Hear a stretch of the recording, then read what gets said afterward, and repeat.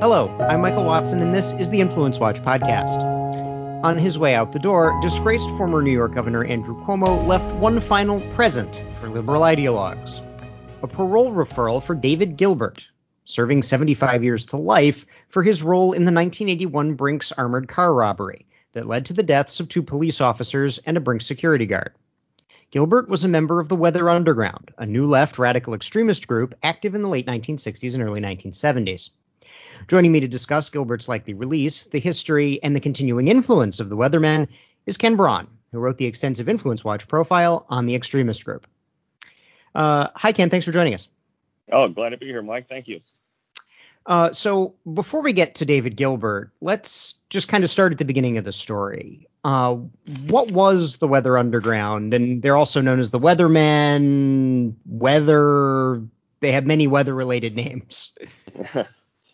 So before they were worried about the weather, they were a faction of the Students for Democratic Society, a very comparatively nonviolent, to the Weather Underground anyway, but a very radical student organization, far left student organization. The SDS or the Sinn Féin to the Weather Underground's IRA.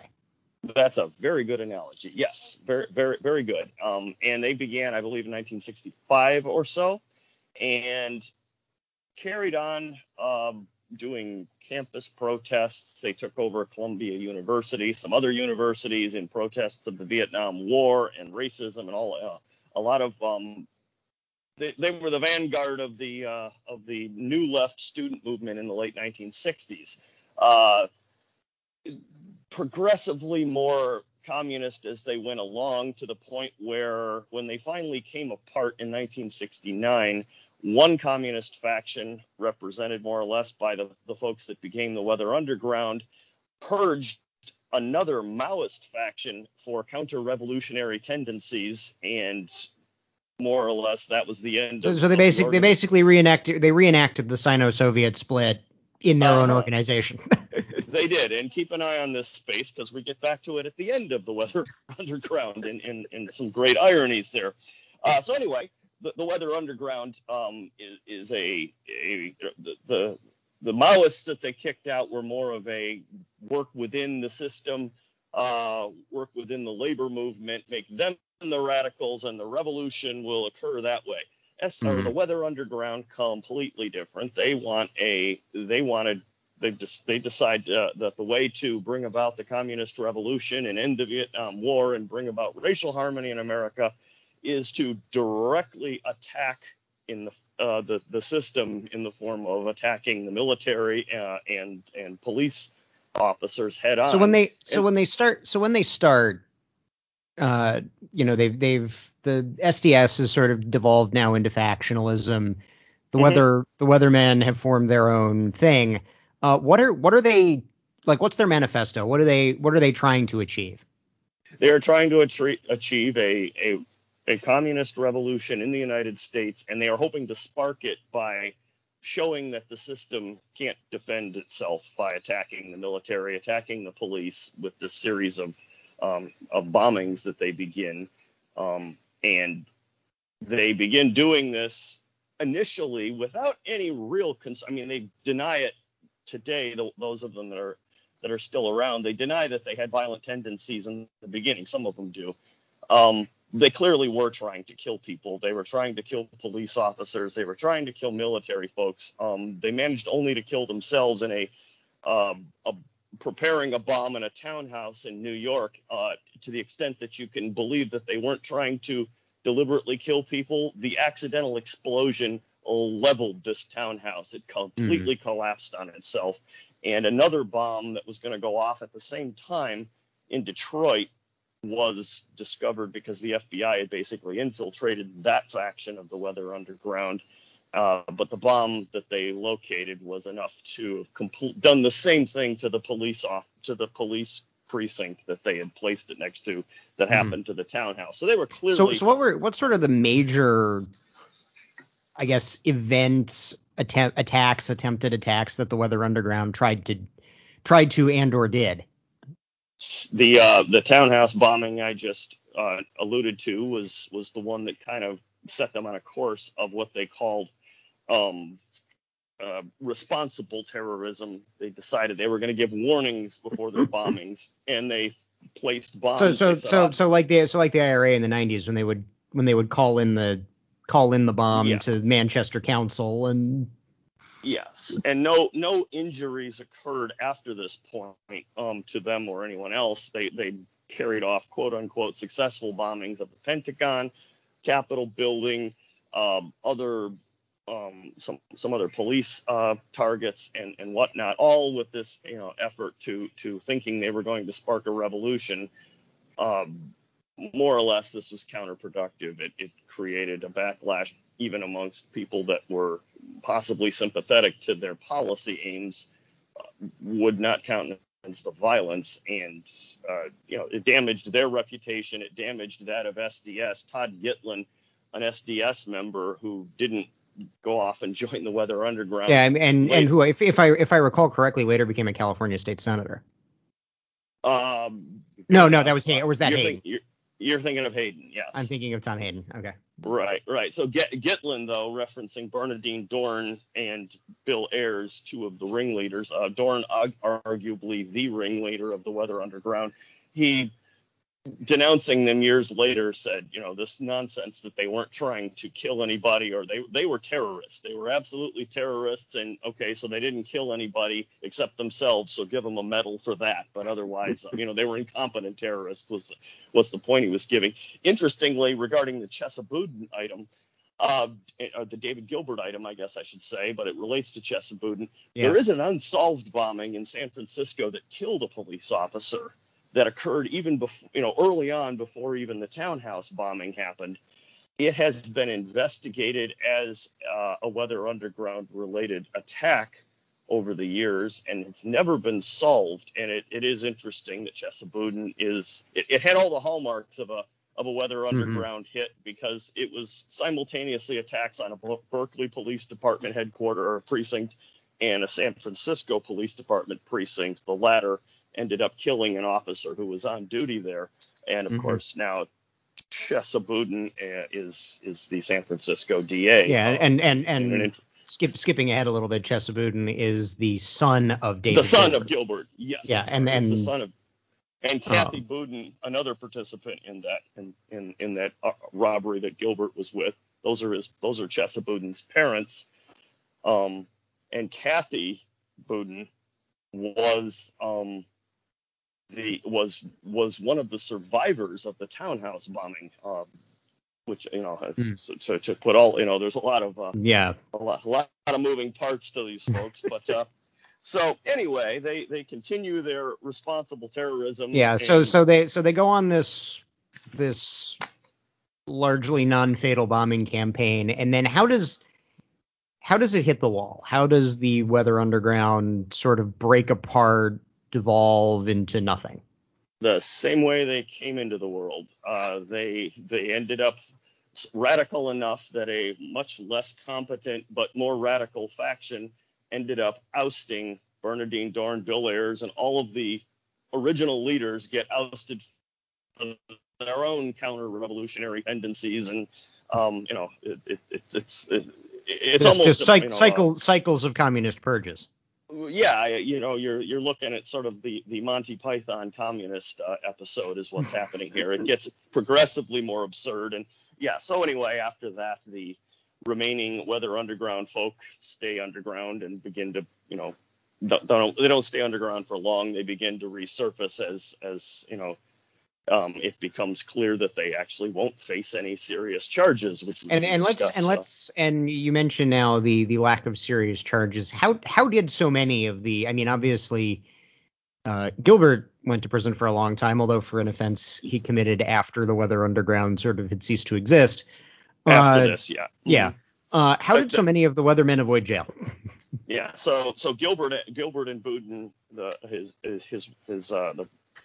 partner at the time, end up going to jail because a splinter group from after this thing happens, after the crash of the Weather Underground, an organization called the May 19th Communist Organization springs into existence, and they rob banks and end up killing the murder we discussed.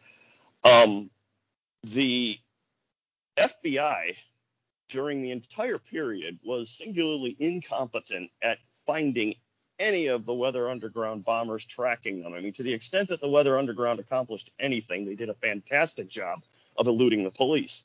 And this caused, and the FBI, the federal government, this caused the FBI to undertake unconstitutional methods to pursue them. They were conducting illegal wiretaps of family members of the Weather Underground, suspected supporters, getting no court authorization, no probable cause for these things. And when this was discovered, it became clear that the government and with informants put into the organization that may have been instigating entrapment items. So classical FBI tactics. Yes, quite a thorough shredding of several points in the Bill of Rights and criminal procedure and whatnot. And at that point, a lot of the folks, Bernardine Dohrn, Bill Ayers in particular, most infamously surfaced and faced comparatively light charges regarding, weapons possession and things such as that. None of them really ever got hit with the serious bombing charges at all. And that was largely because the FBI. Yes. The FBI investigations were so boneheaded that all the evidence they acquired got thrown out. Yeah, it would have been the federal government, the assistant or the U.S. attorneys that were confronted with this behavior, more or less decided they just dropped the prosecutions. They realized we have our wonderful folks at the FBI have delivered us evidence we can't use, so we can't prosecute. Yeah, interestingly, the one person that did get prosecuted as a result of the FBI's investigation was the FBI agent in charge of botching this investigation. He got prosecuted for misconduct. So that was the major. Who? I believe. Yeah, I think you're thinking of Mark Felt. Yeah. Yeah. Wasn't it Mark Felt? I believe it was. Yeah.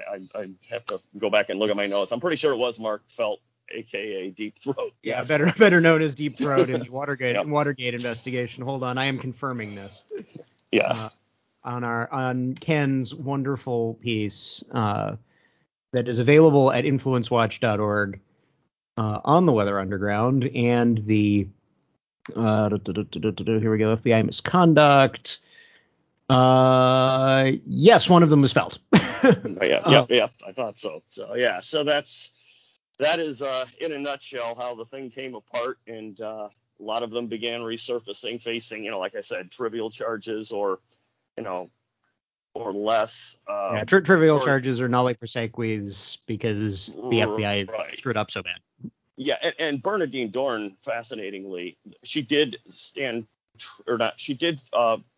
plead guilty to one of these minor charges. She ends up later attempting to. She graduates from law school and is attempting to join the bar in Illinois, I believe. And she's denied bar admittance, not because of the Weather Underground crimes she committed, but because she refuses to testify against the aforementioned Kathy Boudin and David Gilbert regarding what she knew about their past. So yeah, so that brings us nicely back to David Gilbert and Kathy Boudin. So what was Gilbert's role with the Weather Underground and then how does that lead into the May 19th Communist Organization and the Brinks robbery? Right. So Gilbert was not quite the character that Kathy Boudin was. I don't know where the Weather Underground had a lot of ancillary folks that couldn't be considered leaders in their respective regions. Kathy Boudin was one of the New York faction who, as I said, had the townhouse dropped on her in their botched bombing of themselves. Gilbert at some point wanders into the organization or was a leader of a local group. I'm not sure what his role was prior to his involvement with the May 19th organization and Kathy Boudin. They were a couple at that point. And yeah, they decide they're going to rob a Brinks truck both to attack the system and continue supporting their movement. There was $1 million+ in the car, which, adjusted for inflation from 1981 would be that's a a nice sum of couple money. million now. Yeah. Mm-hmm. Yeah, that you could keep causing trouble for a while on that, and but it goes bad. Gilbert was driving the vehicle, and the attacked vehicles, so to speak, supposedly wasn't firing shots. 2 police officers were killed. The armored car driver was killed in Nyack, New York, I believe was the name of the town. Afterwards, Gilbert is defiant as far as how he's going to approach. He's captured and charged with robbery, felony murder, all sorts of other things, and is behaving as a communist revolutionary should in these situations, I guess, and refusing to participate with the system. Kathy Boudin, different story. Kathy Boudin's father was a pretty prominent attorney, got her very good representation, and she got a 20-year sentence, which I believe she got out after 13 or so, early 90s. And she's pregnant at the time as well with the aforementioned Chesa Boudin. Gilbert got a 75-year hit when he was convicted, and that was and which leads us to this week when with still right. I think 3 decades to go on it, he was going to die in prison. Right. So Andrew Cuomo obviously is, has now resigned because of his own the allegations of personal misconduct related to him. On his way out the door, he hands a clemency to David Gilbert. So why would he do that? And where does the San Francisco DA and son of David Gilbert, Chesa Boudin, come in? I guess my snarky answer would be that this is entirely consistent with the reputation the governor's been building over the last year. I think Chesa Boudin and also the former SDSers that may have known Gilbert, the former Weather Underground folks who were unprosecuted and did arguably similar things. They just didn't inadvertently kill people or deliberately kill people in it. These folks have turned into, Bill Ayers was a professor at the University of Illinois Chicago. Bernardine Dohrn ended up at the and famously, at least on the right, was an early mentor advisor of former President Barack Obama. To some degree, there's disputes as to how elaborate that was, to how close they really were. But yes, and Dohrn, who, as I said, we can get into a little bit if you'd like about her. I think she was more of the leader of that group than anybody. But she was a Northwestern University law professor. The aforementioned Kathy Boudin, after getting out of prison, went and became a professor at Columbia.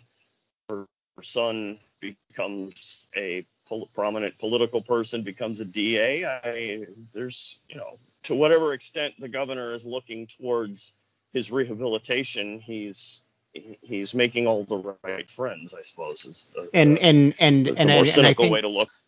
Well, and I think it also demonstrates that, for what was a relatively small extremist group 40, 50, almost 50 now years ago, that this faction still has influence. Remarkably, yeah, considering that their influence at the time, at least so far as the Weather Underground went, you can argue more influence for SDS, I think. But as far as the SDS, they hung around for a little bit. They again, they got a couple of their members elected. They got some guys who, like John Wilhelm, was an SDSer, later became a trade union president. Like they had a bit of influence, but the fact that the guys who were building bombs have maintained their influence. Yeah, and what I was going to get at was SDS kind of was from their beginnings, they became more influential until their demise. I think the Weather Underground had their greatest influence, in the first year of their existence, when most of the bombings I was discussing, the alleged ones in San Francisco, the Detroit bomb, the townhouse, Pentagon, a lot of the early, I think they kept it up through like 1973 or 74, but more or less most of their work was done in the first couple of years. And then, it was clear that they weren't bringing about the revolution, and, their influence started to decline precipitously. The half-life was pretty brutal. And so, a group that kind of exploded with its first big shot, no pun intended, and then declined rapidly after that, and yet still half a century later. It's after it continues to have influence in its afterlife. Yeah, to speak of an organization that I think the Weather Underground really wanted to be, some of them admitted it, the Black Panthers. The Black Panthers had a more consistent run as well, and as similar to SDS, had political influence decades later from people that were affiliated with the organization, similar to SDS. The Weather Underground singularly failed in almost everything they did, except, like I said, inadvertently killing themselves. Well, is that pretty much? Is there anything that we've left uncovered that you think should be covered, or? Oh, that's as far as the Gilbert Boudin items, that's pretty close to it. I mean, there's a fascinating history of where a lot of these folks end up afterwards. Like I said, a lot of them ended up much like SDS itself. They all end up, a lot of them, bouncing back into academia years later, which is sort of for the organization that began SDS. Shutting down universities. Some of them become professors at those same universities years later. Like I said, the famed tenured radicals. Exactly. You can say SDS to some degree achieved their revolution, I think, when you look at academia. Well, Ken, thank you for joining us. We will link your extensive history of the Weather Underground in today's show notes at capitalresearch.org. That's our show for this week. We encourage our listeners to subscribe on Stitcher, Apple Podcasts, or Spotify. And if you have subscribed, thank you, and please leave us a 5-star rating. Those ratings really help us find new listeners, especially if they come with a positive review. We'll see you all next week.